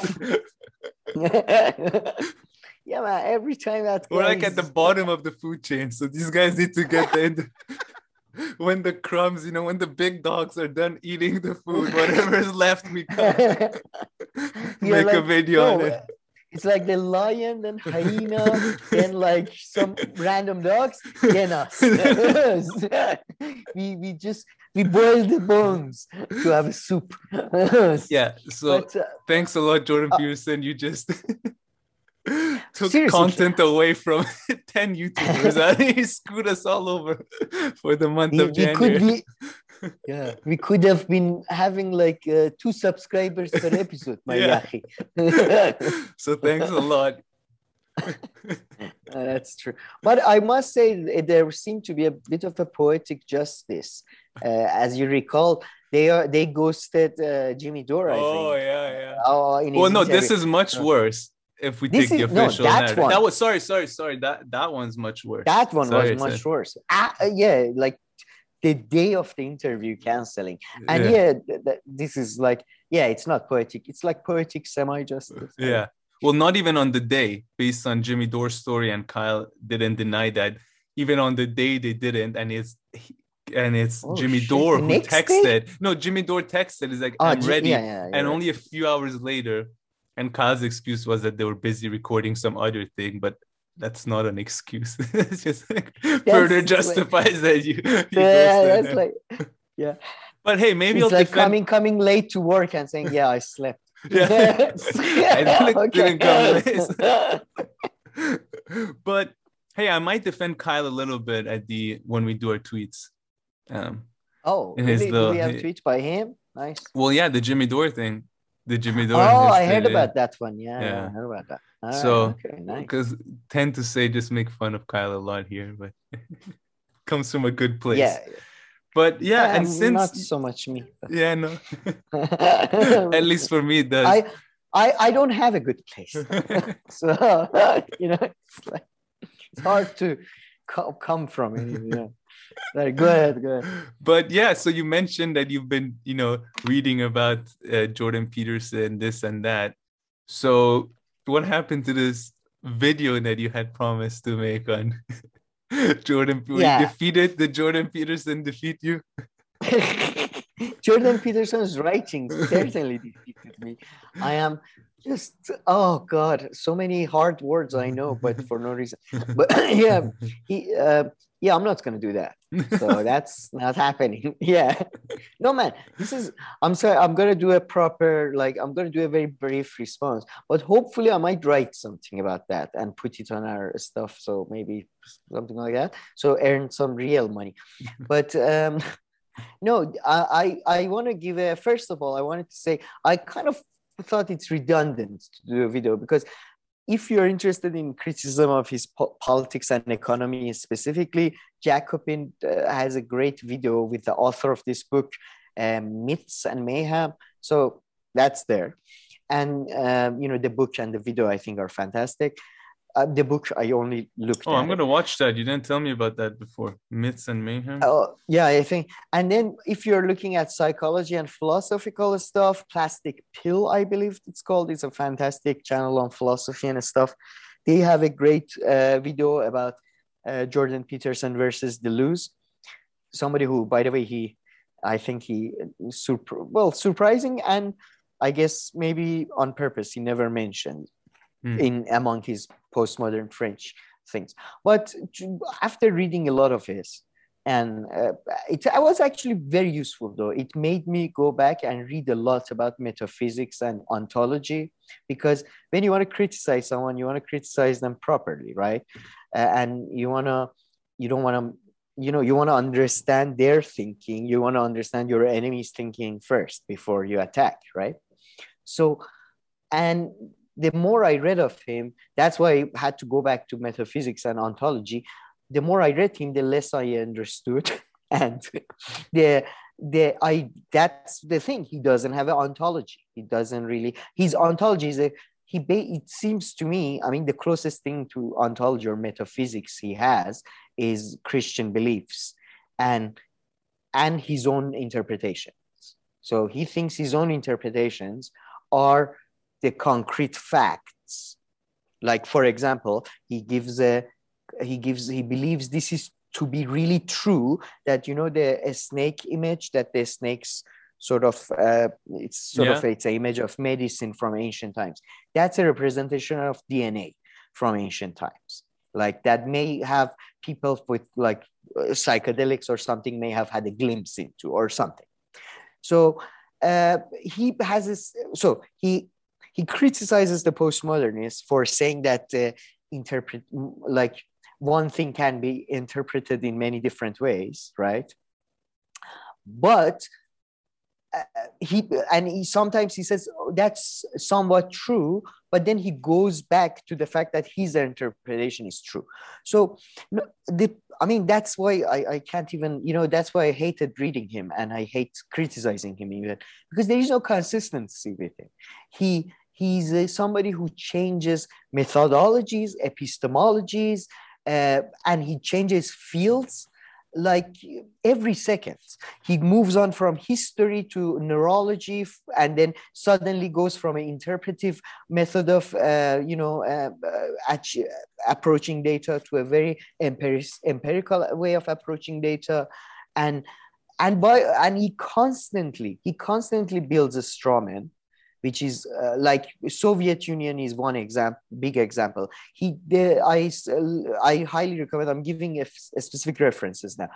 Check out his first lecture on maps of meaning. It's on YouTube. And in that, he talks about Soviet Union. He doesn't know anything about history of Soviet Union. He has no knowledge of that. And he feels free to talk about it as if if he knows anything about it. He talks to Joe Rogan about it, another specific example. And he says, in these days, young people are not taught the horrors of the Soviet Union. These days, blah, blah, blah. You are not taught anything about history. I am sorry, but you don't know anything about history. And if you're making claims that he's making, you should have at least some knowledge of it, or at least have some references. He never references anything. Everything is presented when he says it. Everything is a fact. And then, besides a straw manning, I'm sorry, but he's a very, he's just extremely rude person, somebody who's so, and in my view, as a sort of rudeness is almost equal to evil for me. But he's extremely rude to people he wants to criticize. For example, about Michel Foucault, a specific quote: "A more reprehensible individual you could hardly ever discover or even dream of, no matter how twisted your imagination." I mean, Jacques Derrida most trenchantly formulated the anti-Western philosophy that is being pursued so assiduously by the radical left. I mean, this is just inaccurate. I mean, I'm sorry, but you don't know anything about history. You don't know anything about French postmodernist philosophers. Clearly, you have no knowledge of them. They didn't just come. I mean, the way he talks to Joe Rogan, he says that, yeah, by the 1960s, even the postmodernist Marxists had found out that you can't put up the charades. Marxism is so reprehensible in its actual form, so disgusting, as if like, what do you think was happening in 1950s and 60s around the world? What do you think was happening in India or in China or in America? I'm sorry, but this guy is just, he has no perspective. He's rude to the people he criticizes. He's a reductionist of the worst kind, reducing everything to, oh, look at the lobsters and how lobsters go about their life. Some analogies may be useful in a very context-specific examples, but we are not lobsters, we are humans. And the golden rule, he talks about the golden rule, largely credited Wilfredo Pareto, I believe, discovered it. And he discovered it how? He did a goddamn empirical study of all the land, I believe, in Italy and I think in Italy and sort of Central Europe somewhere. So, he did an empirical study, and then he said, yeah, we find this distribution. And then he made some, I believe, wrong conclusions based on that. So, just saying that, yeah, there is this rule, there is this 80% rule, there is this rule. Okay, so what? Based on what? And how should we deal with that rule? I mean, again, his worst crime is hopping methodologies and epistemologies and metaphysics whenever he wishes. He's the cherry picker of the worst kind. And his interpretations are definitive. And the reason why I think he's also probably not an honest actor is because he changes his, like when he's talking to some lads on a very small YouTube channel that are very meatheady and all that, he talks about how, oh, Disney is trying, you know, it's trying to say that in a society where men, if not enough men are, sorry, can you hear me? Yeah. Yeah, it's all good. I need to change my headphones. He says, yeah, he says that, yeah, in a society where men, a large number of men are not having sex, what happens? What do you think happens? More rape. What the fuck? What the hell is that? I'm sorry, but that's your thinking. Yeah. That's your thinking. You have, and by the way, what is the society that sex? I mean, I'm sorry, but what is, like, how do we know? When did you study that? How many cases studies do you have? Man. What, because you had 2 clinical patients, now we have to believe you? And I looked at his studies as well. Most of his papers are about clinical studies to do with alcoholism and that type of thing. It's he's not who he pretends to be. He has no idea about history, philosophy, and he subscribes to a Jungian perspective that is in history and philosophy is largely dismissed because it's pretty much mysticism. There is no scientific basis for archetypes. Jung changed his ideas about archetypes constantly. You might find it useful in your life. Some psychiatrists and psychologists might find it useful, but there is a significant number of psychologists, psychiatrists, historians, philosophers that dismiss that as mysticism and nonsense. So here's my 2 cents. Man, I gotta say, I'm not just saying this because I'm your co-host, but you guys know we always disagree on this show. Oh, okay, sorry about that. Sam has put on a different set of headphones now. But yeah, people on this channel know that all we do is argue about everything and anything. So I'm not just saying this because I'm your co-host, but everything that you said made complete sense to me and kind of like is just made me realize like in better ways, like kind of what from what I've seen, what I think about him. And also, I mean, I've also heard like other people make these these other criticisms that you have. And I must say it was also, I wrote this down so I don't forget, it was more precise and convincing than I thought you were going to be. So good job there. But yeah, in the past month, that makes one of us. So in the past month that, you know, Jordan Peterson has entered our lives, so I've also read a little bit of his book. Okay, so I'm not claiming I read everything. I read a little bit book of his 12 Rules of Life. I mean, that first chapter, Lobsters, is insane. And I've listened to another like 5 or 10 videos of his. So that's as far as I go. So yeah, I'm not an expert on everything he does from that, but based on what I have seen, everything that you say makes sense. And I've also heard, of course, others make this criticisms. And just like a few things I wanted to like, that really resonated with me, what you said. First of all, you said like, you know, he doesn't know everything, and that's fine. Most people don't know everything, but he tries to come off with that, like, you know, impression. But they don't comment on everything. So absolutely, yeah. right? So absolutely. Yeah. So absolutely. So you can comment about something and then be like in our previous segment, I said 5 times, like, you know, blah, blah, blah. This is what I've heard from before. You know, it's just, so I admit that, you know, so many of the things that we talk about, they're just things that we've been told a few times and haven't really looked into it and stuff. So as long as you can admit it that way, it's fine. But some of the other stuff that you said, you know, when you were talking about ontology and all this, so I mean, I'll even make it more simple. I found them to change the meaning of words or like concepts without providing. That's what I mean. Where he comes up with that. And the easiest one that comes to my mind is that that Dr. Oz interview. He asks them, are you more towards the left and the right? And the right, he kind of equates it like conservatism with being like or traditionalism, you know, even the words traditionalism and stuff. So I'm like, fine, I kind of get what you mean.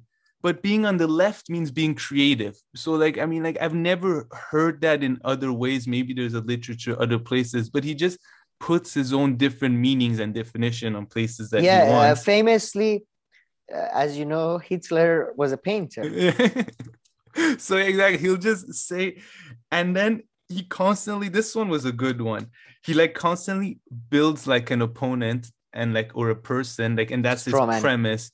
And he goes from there. So we had even shared this great comment that someone had put under one of Kyle Kalinski's videos a bit, where he's like, you know, he like pretends that anybody who has leftist ideas are like the people who he has debated with at his university. So he'll bring them up. Wait. He like it's worse. He puts these people, and then from there on he goes. So and then from there he can just build his argument. So it seems like he's being very relevant and like speaking to this like very dominant group of people that are out there. But no, you've just built like this fake kind of opponent, and then you take their views and prescribe it to a much bigger group of people, and then take it from there. It's actually pretty like smart idea. So his thoughts don't seem like he's talking for no reason. It's like, okay, yeah, he's pointing out this, you know, very serious group of people and stuff in society, or this dominant or big group of people that exists in the way that he's saying. So everything that he's saying is very important. These are like some of the things that you really said that really resonated with me. And also he talks about everything and anything. So really the best way of criticizing him in one way is just to like watch his video, watch his segment or something, and bring that up and talk about that. So yeah, he has his field of psychology where he is an expert. I mean, however you want to say it, he is an expert in the sense that he has all the degrees and all the things that qualify you as being an expert in this area. But then he also comments about everything and anything else. So when you kind of bring vague criticisms towards him, they're kind of hard. So you just have to like be like, okay, here he talked about this. Let's tackle this, right? Because yeah, he'll talk about everything from the Soviet Union to like, you know, men not having sex now or having too much sex or who knows what. No, that's the thing, because he doesn't have a he has systematic answers, but he doesn't have a systematic thinking. Right? He has his systematic solution, by the way, is nothing new. It's Stoicism. It's all the religions practically that you ignore, you try to focus on your immediate surrounding. There is nothing fucking genius about that, right? That's his 12, that's what it boils down to, and some hatred for women, I believe. So the thing that really shocked me, because I only had seen him on Joe Rogan maybe once or twice, and on I had seen him on Channel 4 and stuff. His lack of humility, man. I have never seen somebody. I hope that I like to make fun of myself the most, and I'm the biggest idiot in the world, and that's why I like to call out other idiots who are slightly smaller idiots than me. But this guy, his lack of humility and his generalization is just, after 2 videos you realize he's either really stupid or he's a charlatan. I mean, he's a boomer, really. So whatever. But it's ridiculous. The statements are made in such a. I mean, it's ridiculous. It's ridiculous. That's why I couldn't make a. Yeah, how can you make a systematic criticism of somebody who it's just basically going based on a single maybe reading of history that he was told by his dad. The guy, I watched his debate with Slavoj Žižek. He's come to debate about Marx, and all he's read is Communist Manifesto, and this is the second time he's read that after like 30 years. I haven't read that much Marx. Capital. Yeah, I say I haven't really read that much Marx. Who can? But that doesn't count. Everybody's read the Communist Manifesto. Yeah, you can't graduate a social science undergrad in North America without reading Communist Manifesto. Yeah, it's like Weber's Protestant Ethics. There are a couple of like concepts books. That doesn't count. It's like saying you watched a movie, but you've seen just like a trailer. Like yeah. In the end, I think Mr. Peterson didn't really add it up too much, but another liberal religion, in an age of like post-superstitious age, and when we can't believe in, religion as external, all that, it's all just liberal religions and it's all about personal virtue and, focusing on yourself. If you're a real working class person who's, for example, has to support, let's say, 6 people, 3 of them who are having like physical problems, 2 of them who have mental problems, or, you live in such a family, or you don't have the luxury to, for example, focus on tidying your room. like you jump out of your room to go to the factory and you go back at. I mean, it's just, yeah, it's just for liberals to wallow in their own sad little life. I mean, one thing that is consistent about him, though, that I've found is he definitely really doesn't like and hate anybody or anything to his left. So because I've even heard him like bring up things and he's like talking and making half sense, but it moves on to his agenda of like, and this is what the left doesn't tell you. Like I've seen the video where he complains about people not knowing a lot of the horrors of the 20th century and only knowing, about Hitler. And it's like partially true, but it's not like, people know a lot. People know a lot more than he's saying. And he also groups some of them in weird ways. So he just, and he groups them in weird ways. And then he, I thought he was just making a kind of like argument against the educational system, I guess not being that good and all that. But he kind of lays the blame of all that on the left. So like, and I don't know when the left has been in power, like in like US or Canada to like come up with the educational system. But that's consistent in his things, that everything kind of leads to like, utopian leftists who have kind of, either not told you the truth or they've distorted it or they've ruined stuff. That's like one common aspect of a lot of his thinking and speaking based on what I've seen. And it's, and it's complete nonsense. I mean, yes, the people love Stalin. They think he's fantastic. I mean, come on. Or like, left, or like, let me tell you something about Mao. I've been like into politics and leftist for 11, 12 years. The only time someone brought up the word Mao was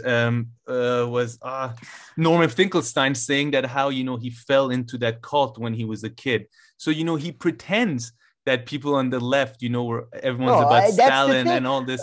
Man, so he constantly builds non-existent opponents, enemies. Bullshit. No, he talks about postmodernists saw that you can't defend Marxism anymore, so they shifted their Foucault and Derrida. All of these people were critical of Stalinism from the very beginning. And he talks about he has that bit, this guy, man. He says, I read Foucault and I wasn't surprised.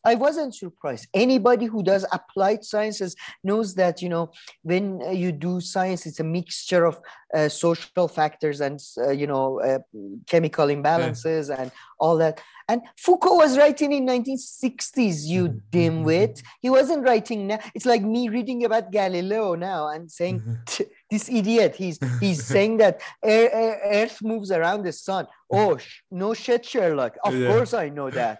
What are you talking about? Do you not understand how history works? So yeah, it's just, just complete nonsense, waste of my time. Although it did lead to me reading a lot about ontology again. So that was good. And finding my hatred for dialectics bubbled up. And, that was nice. One of the fairest pushbacks that I've heard, like some of his advice, like, some of his like, self-help books and stuff, they've helped me and they've helped other people. Fine. Again, if that is the case and me. stuff, that's good. I mean, I don't find the stuff that he says to be that amazing, but sure, if he did, but I mean, everything else, so you can separate that from him. But a lot of the social and things that he comments on, I mean, to me, he just seems like he has this big agenda always, and then he just moves and twists everything into that. And he can talk to you and argue with you forever. I mean, he's obviously good at that. And he says like crazy stuff, in this Vice interview. I mean, the Vice interview was weird too, but he started talking about, men and women, now that they started working together, what's happened? Sexual harassment. So do you think men and women can work together? And you're like, what? I mean, now that I've thought about it, I know how it's bullshit is, but like on the spot, I can see how like you'd be got for a second with that. You'll be like, wait, what is he thinking? So wait, now, men and women, can they work? I mean, it has nothing to do as if sexual harassment or bad things didn't happen before men and women were together in an office or anything else you can say to kind of counter his sexual point. Harassment is only I mean, he's the sad, again, watch astrology is fun for me. Watching Police Academy is fun for me. watching shitty action movies. Fun for me. I don't pretend it's science. I don't pretend it's rational. I don't pretend it's logic of the world. And I don't take life advice from it. That's the thing. This guy, that's the thing. If he was just talking like one of us had a YouTube channel, that would be good. He claims, he claims to have this knowledge that, oh, Jesus. Anyway, but I was surprised at how much I hated him. Like, yeah, I mean, it is just evil. Like, it's just the way I hate that Jung and mysticism always, but yeah, I didn't think it would be that bad. Yeah, I mean, since the past month where we've given him a fair shake, so to speak, different and to different extents, the two of us, I mean, my initial thoughts on him, and initially I'd said, oh, I haven't seen anything from him really. I mean, I'd kind of forgotten the clips and shit that I watched from him 10 years ago. But yeah, I've kind of reached the same point with maybe some more concrete examples. And I think that you did provide a relatively, to a certain extent, systematic criticism of him. At least I think there. So I would love if some other people who are watching the video let us know in the comment section, if there's still stuff that we're missing about him, if we're still being unfair in some ways and what. This episode is me going after old men first, like me just picking fights with older men who are far more accomplished and respected than I am. So, but good, I like it. But before we move on here, let me just say one thing, literally one word that you said that I don't agree on, is that you said, well, he's a boomer. And I don't understand this criticism of saying someone is a boomer. That's just referring to people born between a particular time. So sure, there were overall ideologies, but not everybody is the same. So just like, I've heard others say that too. Right, it's like all right. I'm like, okay, so the person I get was born between this year and this year. Now that I've noted that down, what more is there to say? Okay, all right. That was, making fun of someone is not. But I would say age is a slightly different, though, in that you can say people are, influenced by, like, there are some. I mean, I accept. It was wrong of me to do that, but you can see some like commonalities of people of certain generations. No, but definitely. Yeah, okay, we get it. We get it. You had a cool grandpa. Your grandpa was a cool boomer. No.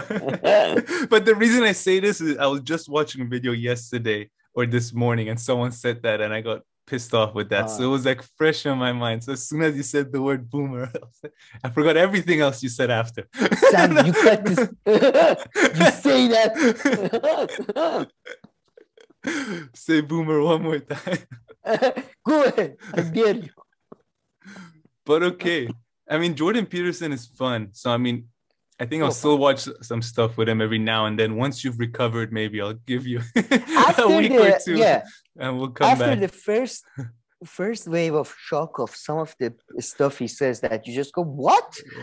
Then, it becomes fun because this is just for comedy at that point. Yeah. All right, Sam. So let's move on to our progressive film recap part.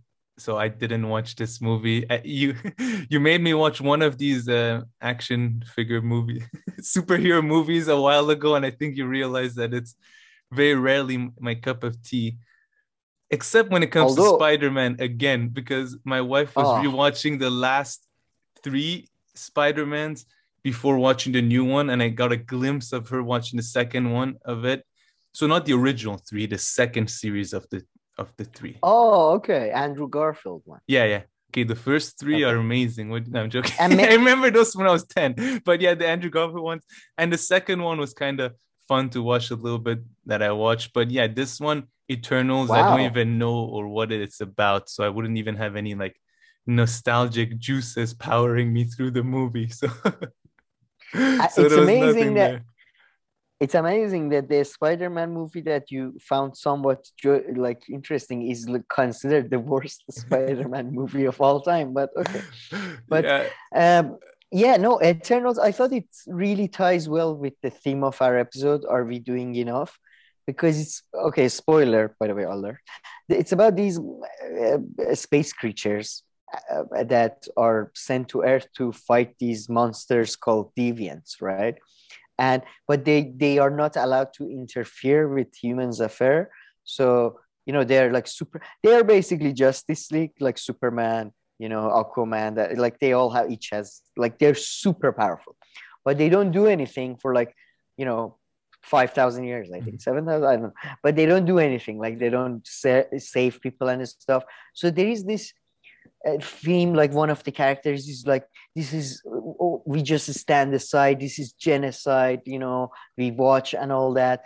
So it reminded me of a problem that I have with all the Marvel movies. They try to address a serious issue, like for example political apathy by the powerful, but they fuck it up so bad. They just they always end up like, and in this one they actually did an interesting job, because at the end when they band together to fight the bad guy, one of them basically goes, no thank you, I don't want to fight this, I'm out. So I found it somewhat and and the main bad guy, a spoiler alert, turns out to be the one of the leaders of the team, right? It's a big surprise. Yeah, Icarus. Yeah. So it had a couple of curveballs that I found interesting. But do you think, would you, if you were eternal, if you were immortal, let's say, would you wait 5,000 years? So let me get this. Let me see if I got this right. One of them got to talk to their god. None of the other ones got to see the god or anything. Yeah. They were just on a spaceship. Then they got to Earth, and it turned out the god was evil and wanted them to do bad things. But only like they all accepted this 5,000 years of doing nothing. So yeah, let me get this straight. So they were sent to planet Earth to kind of save it or do something, but they just live their lives for 5,000 years and don't do anything. Yeah, I mean, oh my God, the plan of the gods, that's just the most ludicrous part. They were sent to Earth because they wanted, because there were dinosaurs on Earth, right? Yeah, I saw the trailer, so I saw the dinosaurs. By the way, it's a rip-off of Iranian religion of Zoroastrianism. This movie, it's a rip-off of Zoroastrianism. So you have this god called Arsham, which is one name of the Iranian god, by the way. Arsham is, I think the name of his name is Arsham is Iranian for truth or something. All right, so you got this god Arsham. He sent. There are dinosaurs on Earth, right? He's a celestial. He sends these deviants to kill the dinosaurs, so there is enough humans so that they can kill the humans so a new celestial is born from the core of the Earth, right? So, very realistic. So, and then he sends the Eternals because those deviants went a bit berserk and started killing too many people. Like they killed the dinosaurs, but then they stayed around and killed the people, right? Like this is Zoroastrianism pretty much. But yeah, and then they came, and then the immortals came to control the population of deviants so humanity can grow, so there is enough of them to kill, so celestial can be born. I see. Okay, I see. Yeah.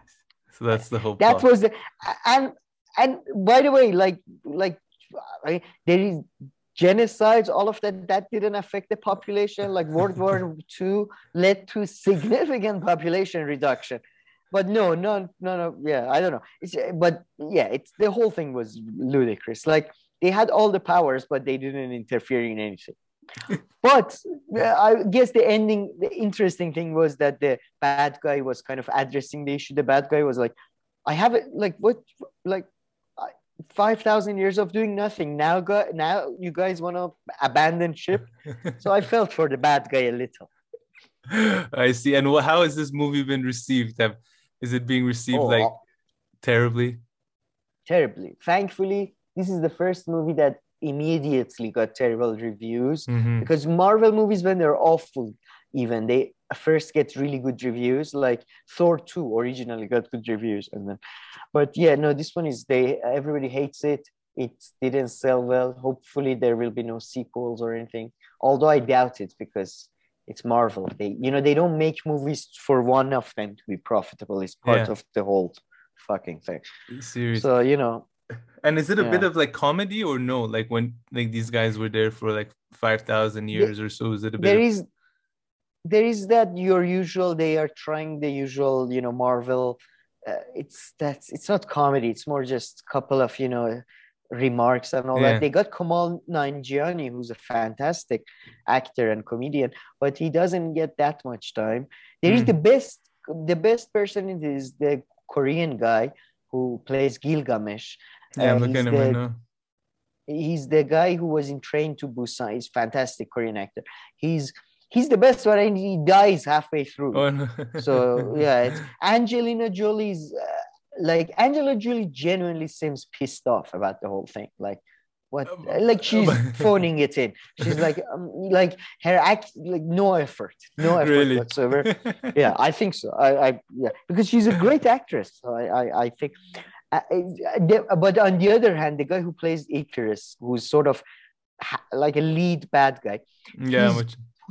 he's putting the most, like he's the guy who was in Game of Thrones. He's doing Mhm. his Hamlet. This is his Hamlet, this is his Othello, and he's this like repressed man who can't show emotions and all that. But yeah, it's been all the intro. I was surprised by the bad reviews though, because the director is a bit of a Hollywood darling as well. Mm. She's the director of Nomad's Land. The one that won the best Yeah. female Yeah, I think so. lead Sounds actress. familiar. It's about the lady who doesn't have like she becomes homeless, and then she has to live in these caravan like I don't know, Mm. whatever they're called.